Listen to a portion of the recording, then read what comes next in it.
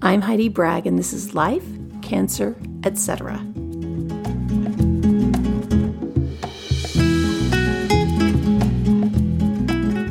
My goal with this podcast is to connect you with stories and resources that help you feel happier, more resilient, and less stressed, especially when you're going through hard times.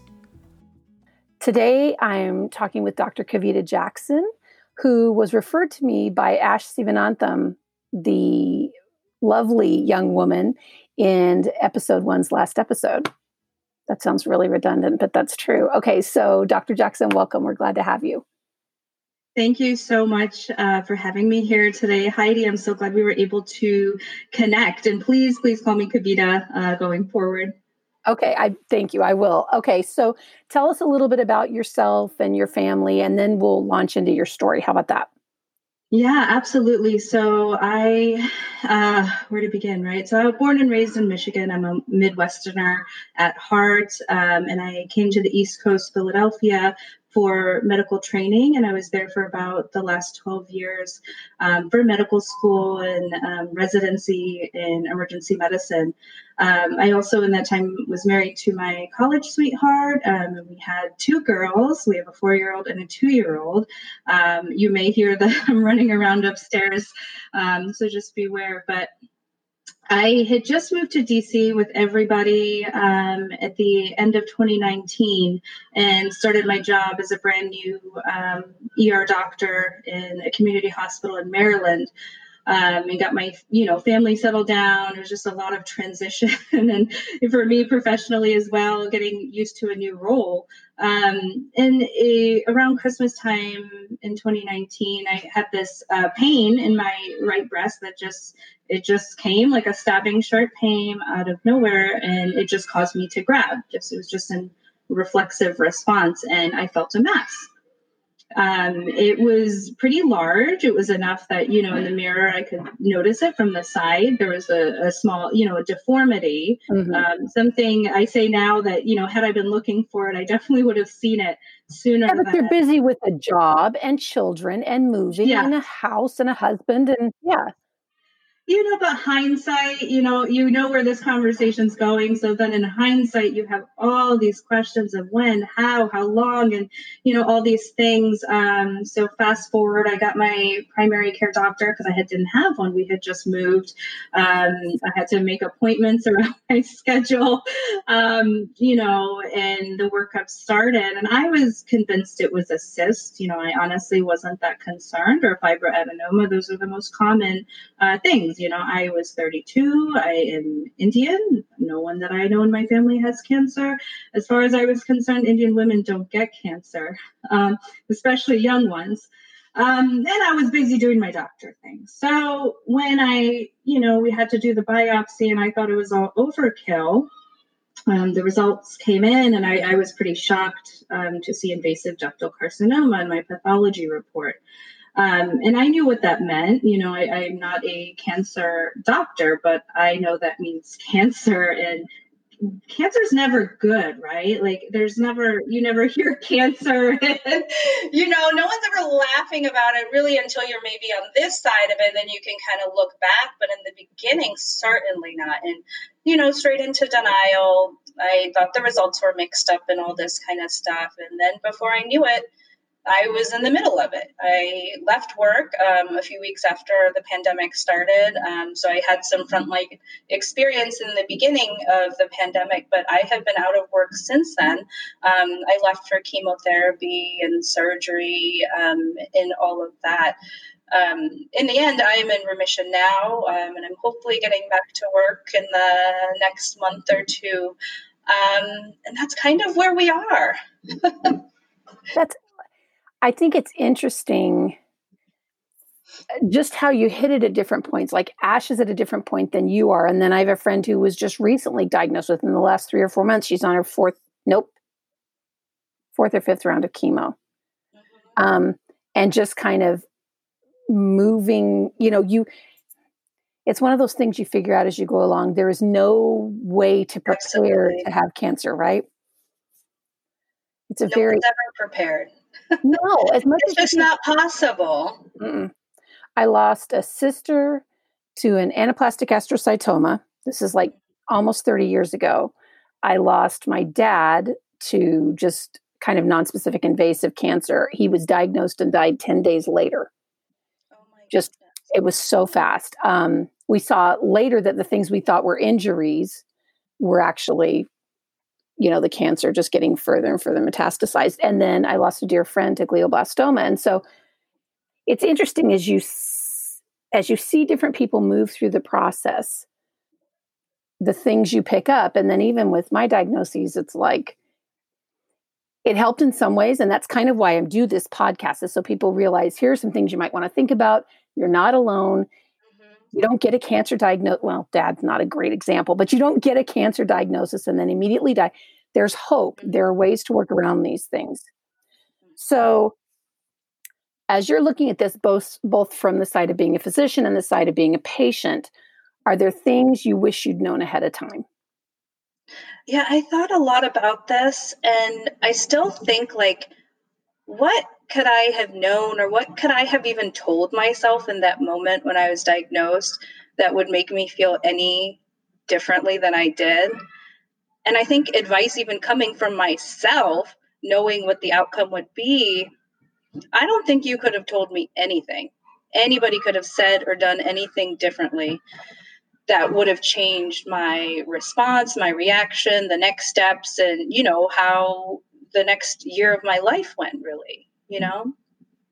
And I don't think that's negative necessarily, because I think without having gone or having the experience in the way that I did, I wouldn't feel and be the way I am now. And I feel pretty good now, and I'm pretty content and satisfied with myself, as a person, as how, the experience went. And yes, I'm in remission, so that's part of it. But just, I feel empowered. I feel strong. I'm happy. And I'm really grateful to be feeling those things. So I'm really just riding that high. And, there's highs and there's lows. They come and they go. Right now is a high for me. And I'm kind of enjoying it right now. Well, and I think acknowledging that the high, that the lows will be not outweighed, but maybe balanced with highs, is an important part of the process, because cancer's not linear. We think of it as linear, but it's not. And I'm making this zigzag motion with my hands, but it's a gradual upward course for me. It was, Yeah. but you could draw a regression line through the middle of it, but the up and down around it is just crazy ups and downs. But you have to look at it as, for me, I had to look at it as, this is all part of the process of healing. Like today, it really sucks, but this is all part of the process of healing. And in my case, I have to be open to the fact that I'm not going to have certainty, because I have a urothelial cancer that, lazy cancer, grows slow, but does come back, whatever. That's another one that we track. And I have to have a surgery about every 3 or 4 months. And they go in, and I call it rotor-rooting it out, but they really go in and just, it's to check and see if anything's regrown, to laser it if it has, to place a stent if necessary, those kinds of things. And the first few of those, I just felt very anxious about, because I'm like, what if I'm like, what if he goes in, he rotor-rooters it out. I have a stent, which I hate, pulled my own stent PS right as the thing started. They're like, do you want to pull your own? I'm like, okay. Why not? Right. It's like, just, I don't have to go back to the hospital, and things are COVID-y. So yeah. How are you? Yeah. Oh, go ahead. No, I totally agree. Lots of ups and downs. And I hope at least a generally upward or better trajectory. But yeah, it's a lot of this, when you hear remission, or, one part of treatment or is done, it's kind of, I didn't realize, I'm learning now as a survivor or cancer patient. I guess I'm forever a cancer patient. It's not ever going to not be a part of me, but it's not done. I don't have cancer that I'm aware of right now or actively in treatment for, but it's still on my mind every day. It's a part of my life. Effects, whether they're side effects, physical side effects or mental side effects, they're part of who I am now, and they will be forever. And there continues to be ups and downs with those, you know? Yeah. I think, I don't know, when I got diagnosed with the second cancer, the cardiac sarcoma, which was very unexpected and whatever else, my husband said, we need to get established with a therapist right now so that when we have needs, we go in for what we call tune-ups, because things don't hit you when you think they're going to hit you necessarily. I don't know if you've felt the same way, but there's this ebb and flow. That's really hard because you expect that when something happens, you're going to have this reaction, then you'll work through it and whatever else. And for me, it like blindsides me and slaps me upside the head when I think I'm done. Again, you know, and you're like, I mean, as unexpected as the first one was, I can imagine like second and third time around, you know, it's like even more unexpected. You know, I just can't to grapple with that. You know, there's so much that, yeah, so much that goes into that. But I think getting a therapist was like an excellent idea. You know, I think mindset is as much a part of healing in this process, I would say, as the medicine. And I'm not saying mindset heals you over medicine. I think they go together. Yeah. Yes. Yeah. It's not one over the other, but a parallel process. And if you can, have both of those aspects working for you, I think it's incredibly powerful to have them both in your favor, you know, right mindset or whatever that means for you, you know? Yeah. And I mean, in my sister's case, and she did not survive her cancer. And granted, this is almost 3 decades ago and things are very different now, but in her case, she came to this place of peace. And she said to me at one point, I said, when we found out she had done a stage 1 trial and we thought, okay, this could be it. Let's see. And then and she was feeling better, but when we got the results of her scans, the cancer was everywhere. And so we had this conversation. This was in July. She died in December. And I said, I don't know what to do. I don't know whether to talk to you about this or not talk to you about this, or I don't know how to handle this. And she said, it was hard for her to speak then, but she said, sometimes I think it's easier being the one who's sick. And I thought that was a really interesting perspective. But then I have felt that that's why I'm asking, what's your perspective on that? I was actually going to say it's so interesting because you've been in the, whether what kind of care you may or may not have been providing her, but as a supporter and ally, you know, of someone with cancer to being the person with cancer. That is so interesting. I have not heard anybody say that before, but I kind of agree. There were times that I think that's totally applicable. Like you see the people around you kind of suffering because you're suffering, and that made me feel worse. Yep. But it was out of a place of like love and caring, and like, you know, I thought, oh, wow, this sucks. Like, I don't want people to feel like that because of, you know, of what's happening to me. And I kept it hidden, literally, you know, as long as I possibly could, until I was at some point I have to tell them. And I agree, because a lot of times when I, you know, thought about my experiences, I was just like, well, you know, my husband, you know, trying to be in his shoes, trying to be in my parents' shoes, trying to, all the people around me, trying to be in their shoes. And, you know, how can we help? Like, we're here for you. And just asking me, you know, what to do, what to say. And it probably didn't help that I said, you know, there's nothing right now, but I did it as it's okay. Like, what you're doing is what I need. Like, you're Right. here. Right. And I know you're here. And for me, that's what I needed from the interaction. You don't have to buy me anything. You don't have to give me anything. You don't have to make me anything.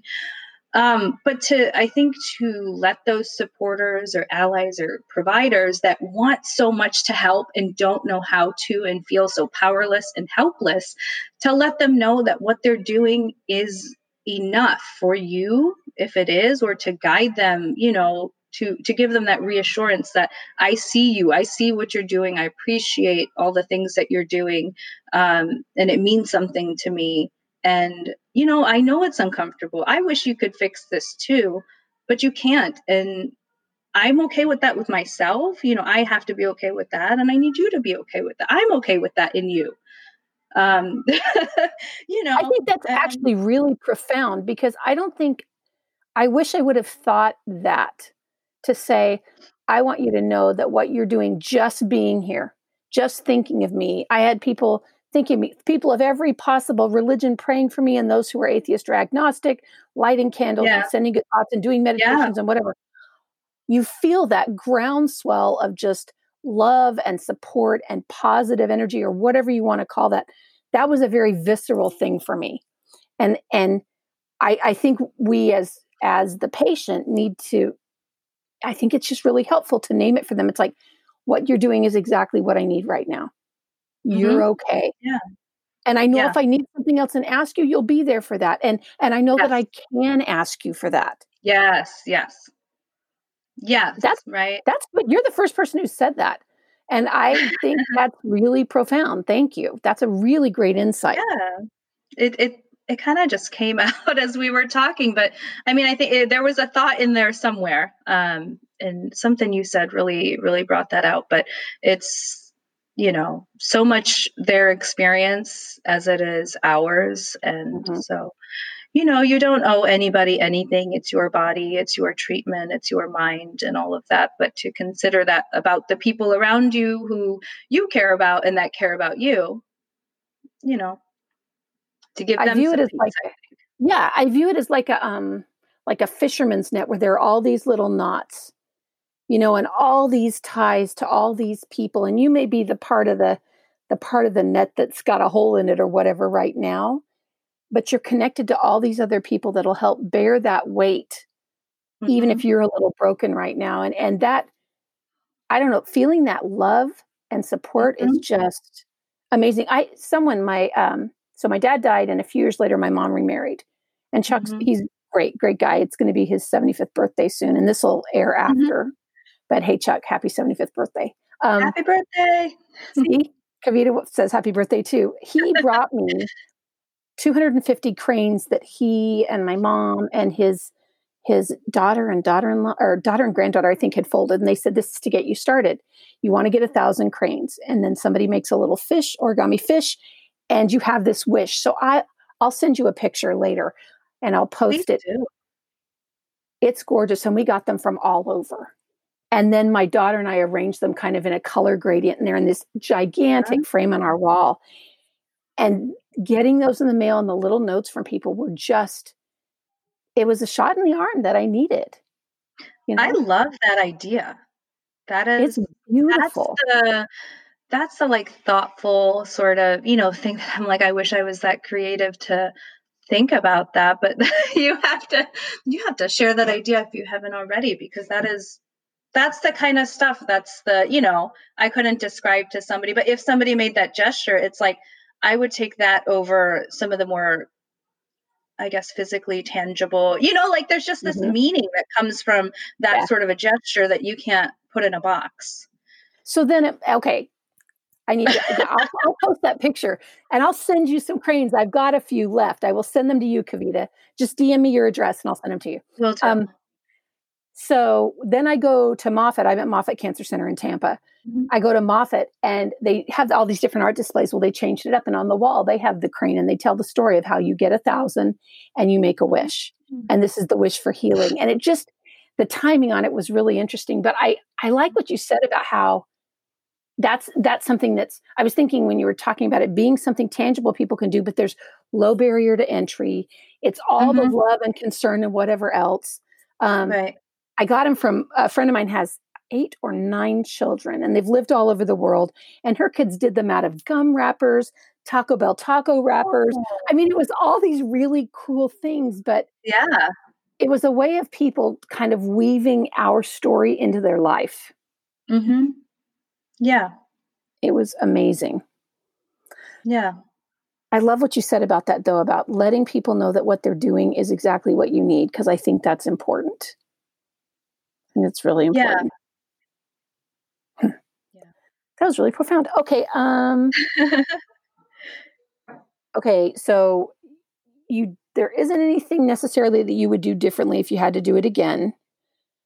But what's your biggest takeaway thus far through this process? Yeah, like I have advice. I don't think I would have taken it, but I had advice for myself. Or, I really think back to when I was first diagnosed, because that was the most earth shattering part of the whole thing, just I think the beginning, and all the uncertainty, and you just don't know. Like my mind was, your mind just goes to all sorts of places. So I think back to that time, and what I think is that what I ended up doing, which I think worked for me, is whether I wanted to or not, kind of just go on for that roller coaster of emotions and feelings and just hang on, but Yeah. go. I hung on, but I let the thing go, the cart or whatever you want to say, and just held on for dear life. The good, now more good than bad, but the full range of emotions experienced and allowed space for the full experience. And it was not pleasant, and it's not going to be pleasant. No. Right. Not it doesn't mean it's easy, it's not pleasant, it's not nice. But allowing the space for that and recognizing that and saying, that's truly okay. So not just it's not okay. I mean, it's okay to not be okay, but I feel this, addressing the fears, acknowledging the fears, and really some of my deepest, darkest thoughts, and giving myself the time to think through.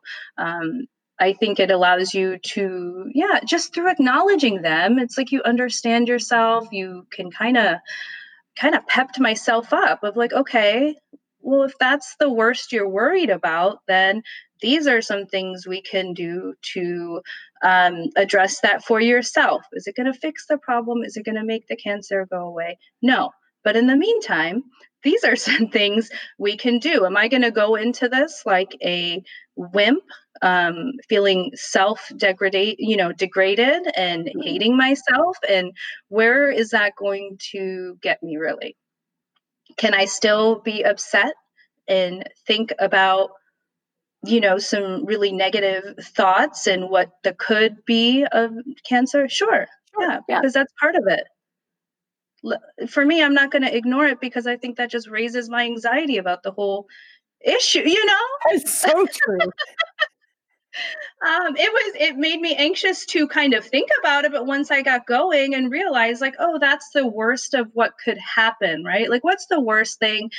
For me, my mind went to death, and not to make this dark, but the worst thing I thought, No, of all real this is stuff, fine. Real is fine, and that is a very real thing. is that I could die. So what does that mean? Okay, this is what would happen to me. I would not be here. So I thought, what would I be concerned about? I'd be worried about my family. I would think about my husband. I would think about my daughters. I think about my parents. What would I say to them? What are some things I would want to leave behind? What are some decisions and things about that I should consider? And I kind of thought through.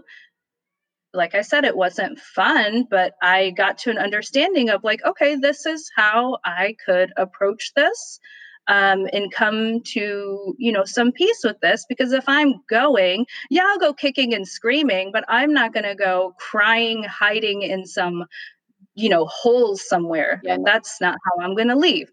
I made that decision. And then you start to build upon that and move forward. I think more than one person has told me this, that stubbornness is what gets us through. And me, I'm just like, I've told, like, I love my people at Moffitt because they're just fabulous. I'm like, look, I'm not planning on going anywhere anytime soon. So you guys are brilliant people. I know you'll figure it out. So you figure it out. Yeah. Let's consult and talk, but I'm not planning on going anywhere.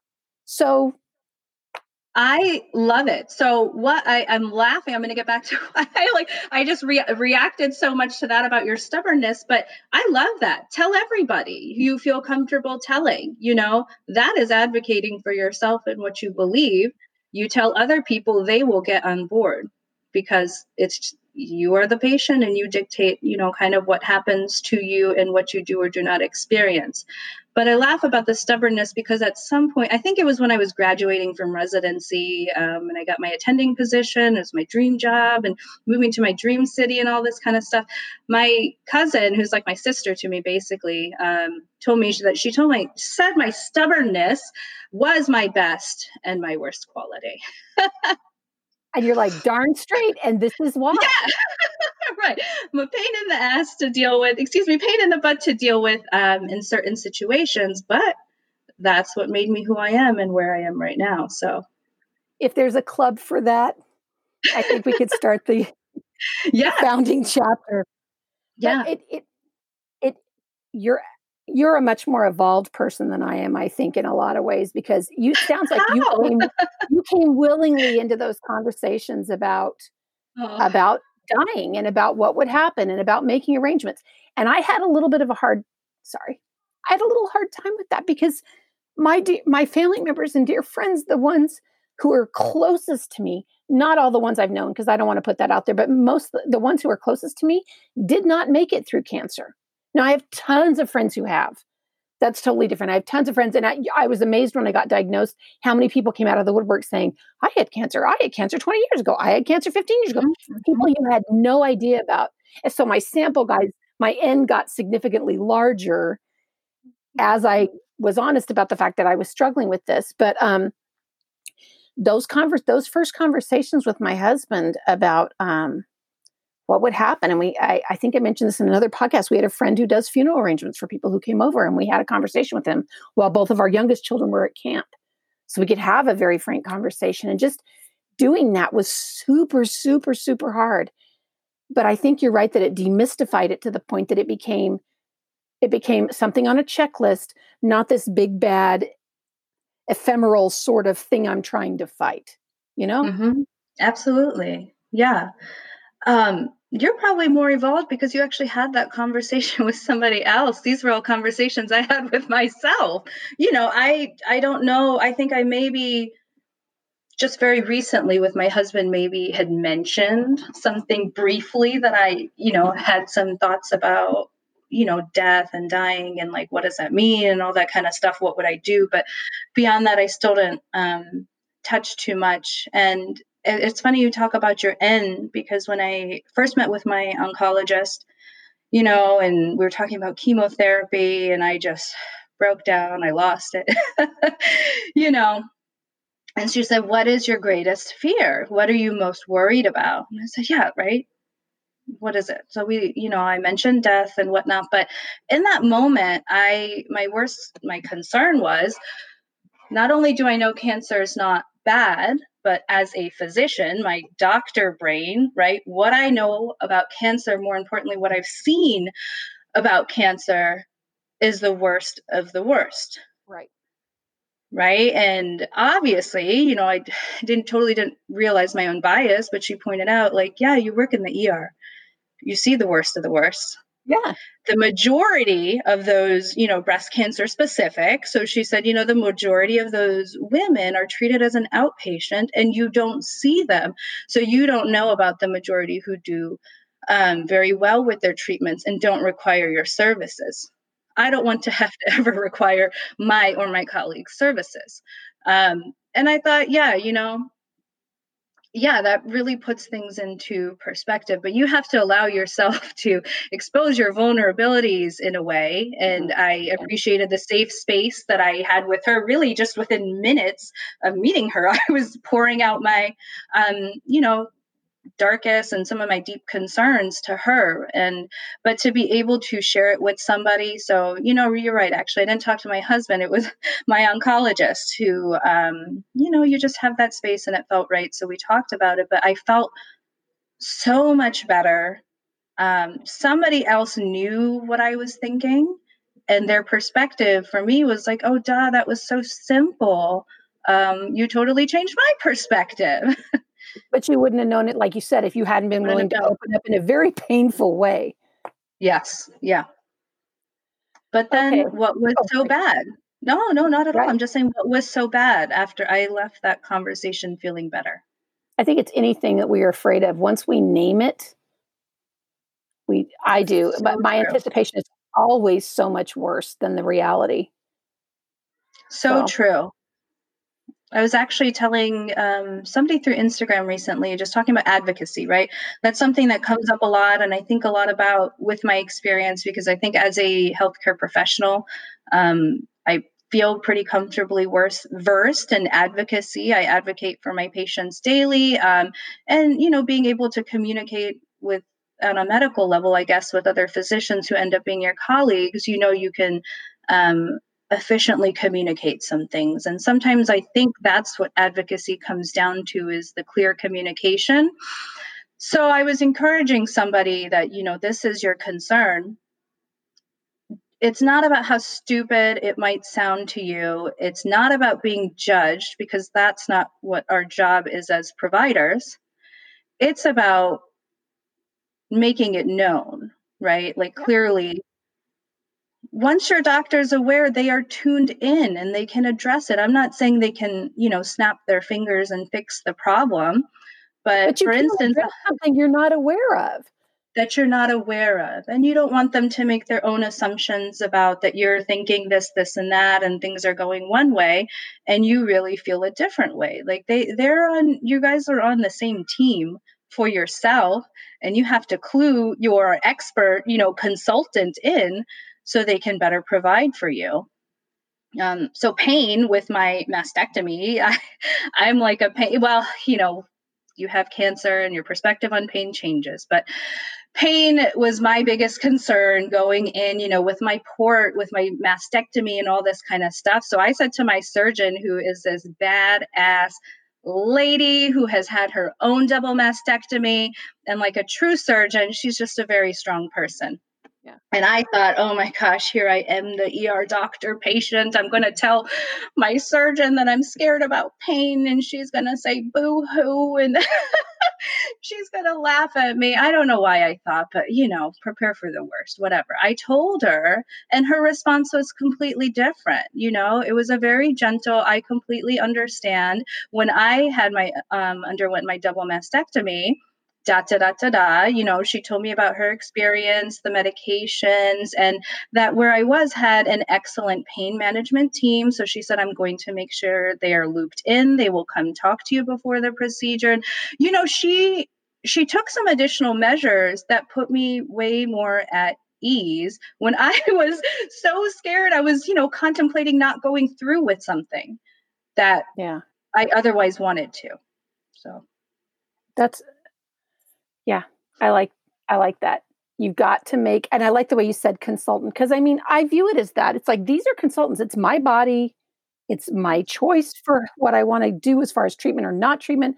But I've got these really brilliant consultants around me who can give me their best educated guess, their best assumption, not even assumption, but their best course of action. And I can choose to take advantage of it or not. But they can't help me if I don't talk to them. Correct. Get your, I don't want to say money's worth, but get your experience, your patient's experience worth of experience. I don't know what to call it, but and when you have questions, ask them, please, please, please. I've had, I've been at the end of an ER, a patient encounter where I have just talked for what feels like a long time to summarize some important points. And I try to do a teach back real quick of, so what are you going to do next when you leave? And the patient goes, I realize at that point I have failed in communicating something that I think is really important for my patient to understand from me, whether that is, please call this person once you leave from here, or if you leave the ER and this happens, I need you to come back immediately. So if they leave and they haven't understood anything I said, what is the point of that whole interaction? Like, I have neither helped them. It's not about helping myself, but the point is about helping them, and I have not helped them. So I really appreciate when people ask me. You're so type A. Correct. Yep. Because there is patient responsibility too. But I think the piece of that is I've learned to ask, okay, so what are our next steps? Yeah. And I, on my phone, all throughout the month or two between appointments, I just make notes so that it's like, Doctor, this is what we're going to talk about, so that I can ask my questions, and I've been keeping track of I them love throughout. that. I love that. Being prepared, or just whatever the question is, write it down. So when you are in front of that doctor for the, 6 minutes you might have, because of the way the TikTok Yeah. nature of healthcare right now, you can ask them. So you don't leave and then you go, oh, shoot, I forgot that thing. And when am I going to see them again? It's going to be a couple weeks and this, and that. So anytime people ask me questions, I always, always appreciate. I feel very judgmental about it, because it makes me feel like there's something I could do better in my communication. And so some people are visual like myself, so I'll draw things out. Some people, prefer things in their phone, so I will type into their phone. They may want me to call a family member and give me permission to explain something to them, and I will happily do so. You're going to be great at this. You probably already are. Well, you'll get to work more and show that. Yeah. Let's see. Okay, so the last couple of questions are fun things. First of all, You're wonderful. Thank you so much for doing this. Your perspective is unique, and I think it's important because you've seen both sides of the coin.